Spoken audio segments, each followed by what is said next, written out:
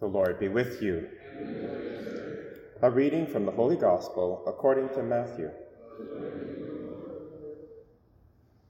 When Jesus entered Capernaum, a centurion came to him, appealing to him and saying, "Lord, my servant is lying at home paralyzed, in terrible distress."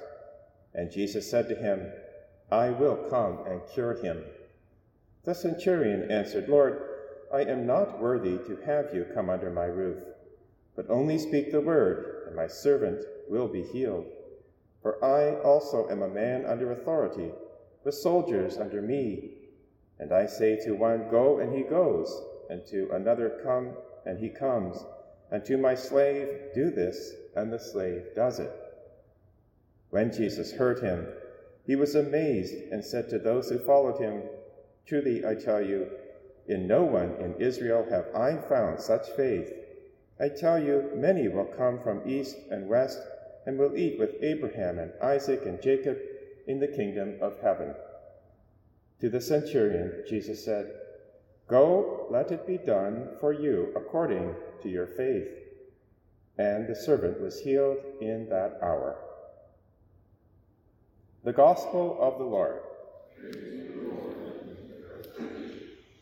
As we begin the season of Advent, it's helpful to understand the purpose of this season, and that is to prepare for the coming of the Lord. And the Lord comes in three ways. First, of course, at Christmas with the Incarnation. Second, at the end of time, the second coming of Christ. And then third, he comes to us daily. And the readings throughout the season of Advent explore these comings. For example, we have many prophecies that are explored in the first reading about the coming of the Messiah. And there's also prophecies about the second coming of Christ, as we saw yesterday in the Gospel, but also the coming of Christ with us today. We have an example in today's first reading from Isaiah chapter 2, verses 1 to 5, of the first coming, the prophecy. This was the word that Isaiah, son of Amos, saw concerning Judah and Jerusalem, where he says, "In the days to come, the mountain of the Lord's house shall be established as the highest of the mountains and shall be raised above the hills.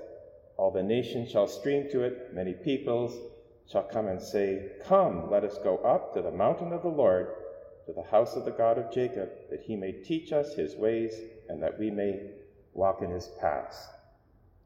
The mountain of the Lord's house is the church. Christ founded the church on the rock of Peter. And as St. Paul says, the church is the pillar and foundation of the truth. Jesus himself said, "Destroy this temple and I will build it in 3 days," referring to his body, which St. Paul reminds us is the church. So in today's first reading, this prophecy is about the coming of the Messiah. And we are the beneficiaries because here we are receiving the teaching of the church as was prophesied. We're basically Gentiles and we've come from all different walks of life. The church is one. It's holy, Catholic, apostolic. It's universal, and it's founded on Christ. How do we prepare for these comings?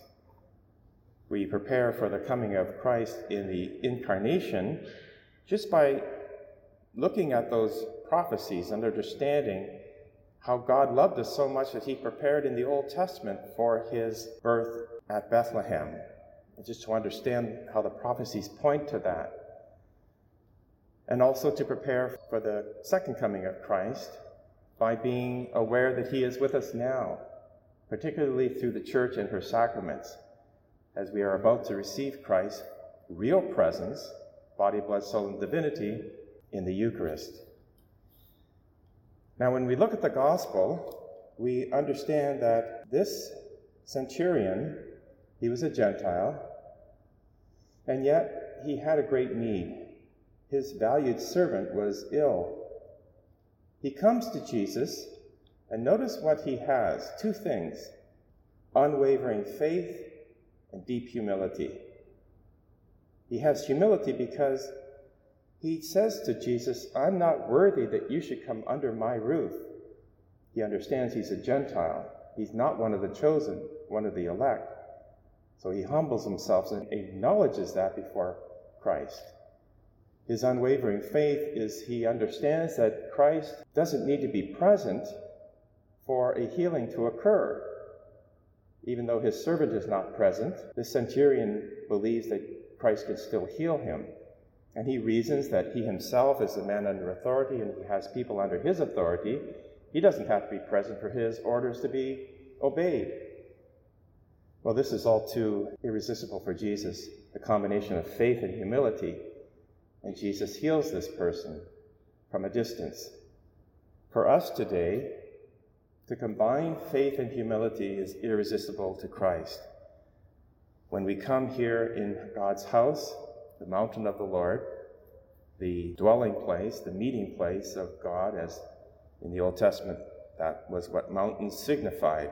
Moses received the law on Mount Sinai. Here we are in God's house. Let us come with deep humility. The church helps us in that regard. As we come to receive the Eucharist, we say, Lord, I am not worthy that you should come under my roof, but only say the word and I shall be healed.